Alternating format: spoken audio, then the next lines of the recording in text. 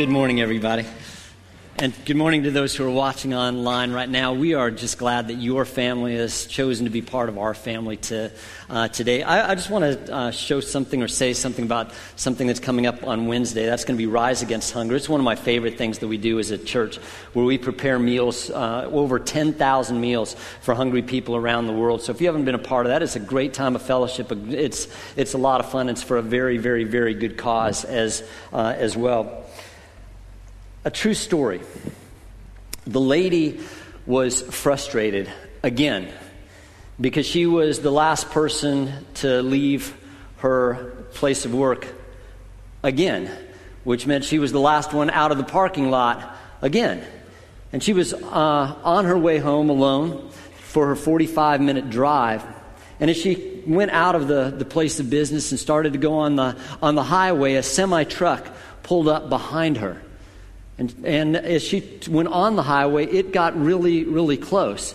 And so she's driving there, she's thinking, good gracious, why don't you just go around? And she slowed down so the semi would go around, but the semi never did go around. In fact, it was right on her bumper. So she thought, I'm gonna go to the other lane, and hopefully that he'll pass. And so she went over to the left lane, and the semi went right behind her. At this point, she's getting a little nervous, and so she goes back in the right lane, hoping he's going to pass, and he goes right behind her as well in the right lane, and at this point, she starts to speed up a lot, and the semi continued right on her bumper. And at that point, things changed in her life from frustration to sheer fear.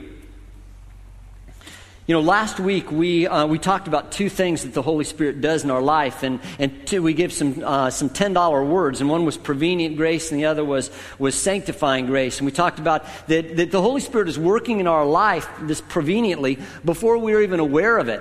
That every one of us can look who's a Christian. We can look into our lives and we can go, wow, God was using that person, and God was using that event in my life, and God was using those circumstances to bring me into a relationship with Him. The Holy Spirit was drawing me and wooing me and encouraging me, whatever it was, to that. In fact, if you're not a believer here, if you're listening online or here today, I bet you can look in your life and go, you know what? I can see God. Man, He's brought that person in my life to talk about God, and He's brought this pastor, He's brought this youth pastor, He's brought this book or this event, and just I can feel just something stirring in my life. And the chances are you probably wouldn't even be watching or in here today if God wasn't doing some stirring in your life. But we're going to take a look at a passage today, and it's going to talk about, and the other thing is sanctification. And Jesus talked about the sanctifying work of the Spirit. And what that is God wants to transform us. He wants to make us more like Jesus every day of our life. He wants to transform us from where we are right now to who He called us to be. Transform us into what He's called us to be, Christians, and strong Christians at that. But we're going to take a look at a verse of Scripture, and it's really going to talk about both of those works. And there's one word in here that we're going to look at today about some of the things that the Holy Spirit does. It's from John 16, starting with verse 7. I tell you the truth, it is good for your good that I'm going away. Unless I go away, the Counselor will not come to you. But if I go, I'm going to send Him to you. He will, when He comes, don't miss this, He will convict the world of guilt in regard to three things: sin, righteousness, and judgment. According to this verse, one of the ways God transforms our life through the Holy Spirit is through conviction. And that's a harsh word in our language, isn't it? I mean, the word convict, I mean, you change the emphasis around, you have the word convict, right? And a convict is someone who's been convicted of a crime and is going to face punishment. But God, there's also, the word can be translated convince. And I really believe that the Holy Spirit wants to convince us of some things, not to punish us, but in order to set us free. So what does He want us to convince us of? Three things. First, according to Scripture, it says He wants to convince us in regard to sin. Why in the world would it be necessary for the Holy Spirit to convince us of sin? Because unless we're convinced that we are sinners, we will never look to God as our Savior. We will never look to saying, hey, I need to be saved, if we're not convinced of the fact that we have a sin problem. And not only does He do that, but He also takes care of us when we do something wrong. He convinces us that we've done something wrong. I remember one time my family, I was a young man, and my family, we were traveling in California and vacationing there, and we went to the Hearst Castle which you haven't seen it. It's an amazing thing. William Randolph Hearst. It's in San Simeon. It's just this amazing, amazing architectural thing. And so we were there, and I remember before we started the tour, they told us, they said, do not wander away from the center aisle, because if you go on these are priceless Persian rugs, and there's an alarm system underneath it, and it will go off if you stand on it. So we had just been going there for a little while, and all of a sudden we hear this. I don't mean an alarm. I wasn't just like boop, boop. It was like the world is ending. Whoppa, whoppa, whoppa, right? And I remember looking back, and here's my dad standing in the middle of the Persian rug like this. And he's looking around like, all right, who's the dork that set it off? And then all eyes turned to him, and I'll never forget his expression when all of a sudden he realized, and he goes, and he gets off the rug there. Those alarms weren't there to keep us from having fun. They were there to make it where we didn't destroy something precious, right? And every single one of us, we know what it feels like when we do something wrong and that alarm system goes off in our life, right? That whoop-a, whoop-a, whoop-a, whoop-a. There's something that we go. Now, the world would call that a conscience. But what is that? I mean, we believe that it's the Holy Spirit saying, you know what, convincing us of the fact that what you did was wrong. We all know that icky feeling. It seems like the worse thing it is, the worse that ick is. Now, I don't have to describe that to you. We've all felt that. But also notice, God doesn't put that in our life to make it so we can't have fun. He puts it in there so we don't destroy something precious. So we don't hurt ourselves, so we don't hurt other people, so that we don't hurt our relationship with God. God loves us enough to put an alarm system in us. And also, but he'd prefer to do it before we even do the problem, right? Before we even do that. He wants to do it preemptively and say, and put up that you're about to do something. And you know what this is like too. You're about to say something and the Spirit says, nip it, do not say that, wop, wop, wop, wop, do not say it, stop it. Or you're about to do something and you just feel this ick before you do something. And it's like, many of you have a warning system in your car that if you're backing up and you're about to hit something, whoop, it tells you something. Or you're about to pull into the lane or a light goes off or a warning system goes off. And why do they do that? Why do they put that in there? Because they realize it's a lot better to warn you before you do something wrong than to make it where you have to pay or you have to apologize for doing something wrong. And the same thing with God. God puts that, the Holy Spirit, that warning system inside of us, giving us, and we can either obey that or we can not obey that. We can listen to it or we can not listen to that when God puts that. But He puts that system in us before we do it, so we don't do it, so we protect ourselves from having to say I'm sorry and having to pay whatever cost that is. And He also, when we do something wrong, He puts that thing, that icky inside of us so that we can get off the Persian rug and we can stop hurting something that is precious. The second thing is this. He convinces us in regard to righteousness. And righteousness simply means a right standing before God. And here's what the Holy Spirit wants to convince us of. That we have no righteousness of our own.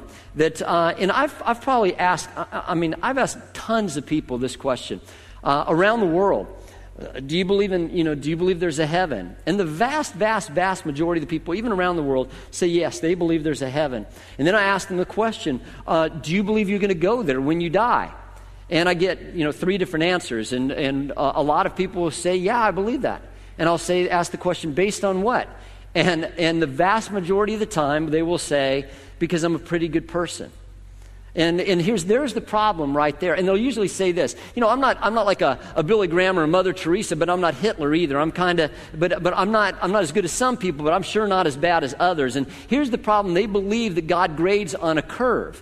And that they're, the curve's here and they're a little on this side, so they're feeling they're pretty good on this side. But the problem is God doesn't grade on a curve. God grades pass-fail. And here's the problem. He says every one of us failed. Because He's not comparing us to other people. He's comparing us to the perfection of God, of His own holiness. And we all fall short. In fact, listen to some of these verses.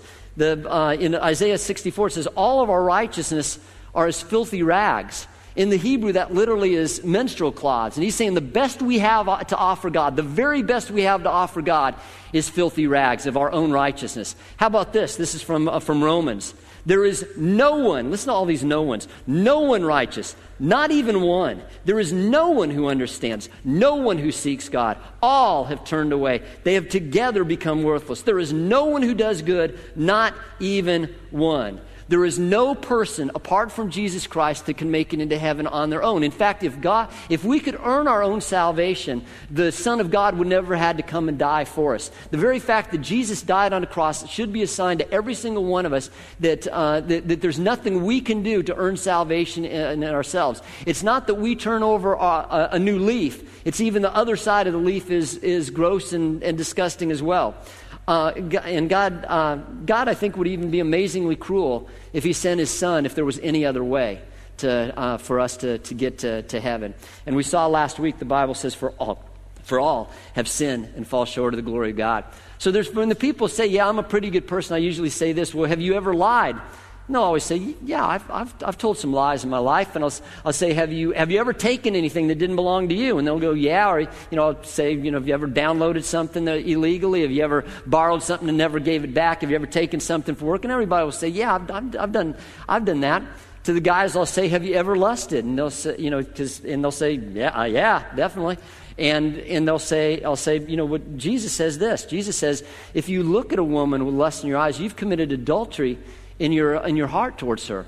Have you ever been angry at somebody? And everybody goes, of course I have. I say, well, Jesus says again, he said, if you've been angry at somebody, so you've murdered them in your heart. Have you ever wanted something that belonged to somebody else and longed for that? And they'll go, of course, yeah, I've done that. Well, that's called coveting. And so according to your own words, let's just stop right there. According to your own words, you are a lying, thieving, adultering murderer who covets. Now, how are you feeling about your own self-righteousness now? And most people will be convinced at that point of going, hey, maybe I need to listen to something that you have to say. But here's the thing. It would be horrible if God left us there just convinced of our own unrighteousness. But God also convinces us of the fact that He's done something about it. And He's given us salvation, an offer of salvation through Jesus Christ. Anybody who's been a lifeguard before knows this. You can't try to save somebody who's trying to save themselves. They have to give up on trying to save themselves before you can save them. And the same thing, we go, you know what, God, I have no righteousness of my own. I acknowledge that. So I depend 100% on your righteousness to save me. And the other thing, some people will say this, no, I don't think I'd be in heaven.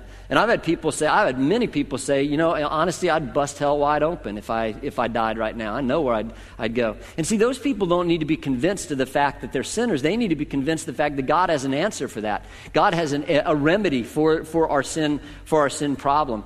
And the second part that we saw last week is, for all have sinned and fall short of the glory of God. But here's the second part, but are justified freely by His grace through the redemption that came by Christ Jesus. And see, here's what the Holy Spirit needs to convince every one of us. That there is nothing we can do to earn the salvation. That we can, here it is, don't miss this. We can stop trying to pay a price that we can never pay. And we can stop trying to earn something we can never earn. That we simply have to receive what has been done for us. That it's not what we do, it's what He's done that makes it where we have righteousness. And He convinces us in different ways, doesn't He? I mean, there's some people in here that He's convinced, like for me, I was just convinced that there had to be something more in life. I would literally come home from parties and look myself in the mirror and go, and I'd say this out loud, there has to be something more to life than this.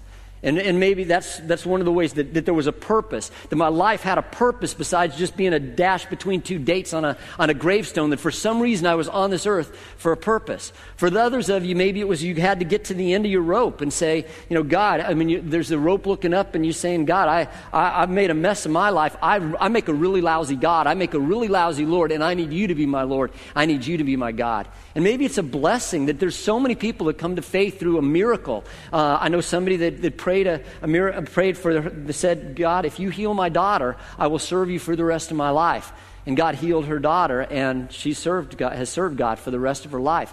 There's thousands, by the thousands of testimonies around the world where Muslims are having a dream of Jesus Christ. He's appearing to them in a dream. What a beautiful way for God to draw people unto Him, to Himself. I don't know how God does it different ways in different people. The woman was scared. She was terrified. And she wants to get this guy off the bumper. And obviously he is now stalking her. It's become obvious. So she sees an opening. She sees an exit. And she takes the exit as fast as she can. And right behind her is the semi. She sees a stop sign at the top, and she barely even slows down before she slides around it. She sees a stop light up in front of her, and she barrels right through it, and the semi is right through it as well. And then she goes into also she has some hope because there's a gas station up ahead. And the gas station, she flies into the gas station, and she slams the car into park. She runs out of the car screaming into the gas station. You know, most of us that hear our voice right now, my voice right now, you're already convinced that you need a Savior, Jesus Christ, and you've made that decision. But here's something that so many people who have received Jesus that we struggle with is this. We think that, we received God by grace, but then it's up to us to earn it the rest of the way. It's up to us that we live our life in our own power, that we have to do it from now on. And here's the thing that's one of the most important things we'll ever learn in our life. Not only did God come to save us, but God came to empower us to live the life that we could never live. Just like we can never earn salvation, we can never live this life that God wants us to live without the power of God's Spirit working inside of us. And most of the book of Galatians is about this. In fact, Paul starts out the third chapter of the book of Galatians, and he says this. He starts out by saying, "You foolish Galatians." If he was writing that today in today's society, he'd probably say something like, "You bunch of idiots." Not the greatest salutation, is it? I mean, that's kind of getting their attention. What in the world is he so upset about? He's upset about this because they're doing something wrong. They're hurting themselves because they started out in the right direction, but then they went off kilter and they started trusting in themselves rather than in God from that point on. Here's what he says. He says this, "Let me ask you one question. Did you receive the Holy Spirit by obeying the law of Moses? Of course not. You received the Spirit because you believed the message you heard about Christ. How foolish can you be after starting your Christian lives in the Spirit? Why are you now trying to become perfect by your own human effort? Have you experienced so much for nothing? Surely it was not in vain, was it? I ask you again, does God give you the Holy Spirit and work miracles among you because you obey the law? Of course not. It's because you believe the message you heard about Christ." In other words, he was saying that not only are we saved by grace through God's power, we live by grace through the power of the Holy Spirit. And he's saying this, that we're not only saved because of what Jesus has done for us, but we also are able to live this Christian life because of what the Spirit does in us. And we have to understand that. He does something else, is he convinces us in regards to judgment. And this is a cool one. He says this, when the Spirit comes, he will convict the world in regard to judgment.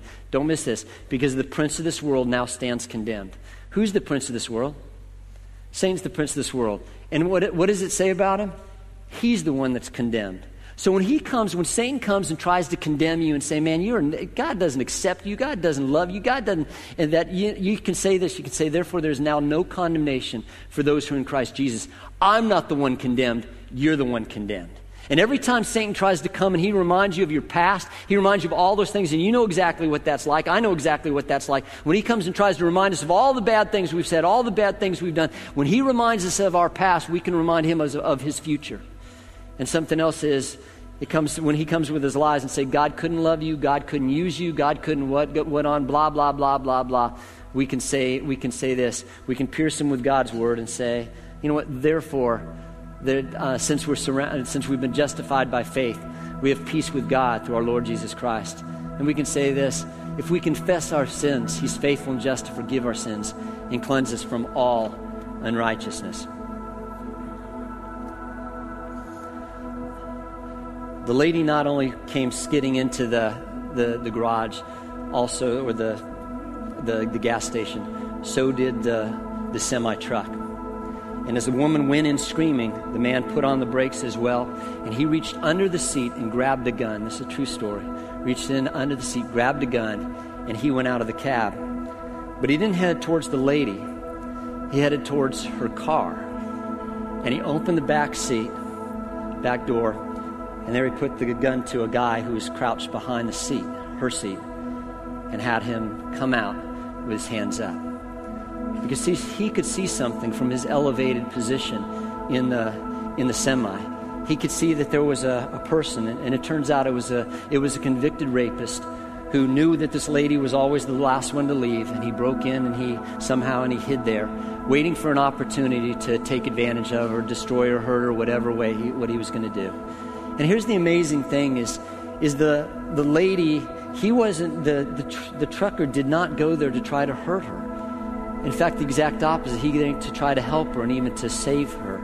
And she was afraid of the very thing because of fear, because of misunderstanding. She was afraid of the very one who was going there to help her and to protect her and to take care of her. I don't know about you, but I am so thankful that the Holy Spirit never gave up on me. That the Holy Spirit was on my bumper and he was going through red lights for me. And he was going up, crazy places, and that he never got off my bumper. I thank God that he never gave up until I received Jesus as my Lord and Savior.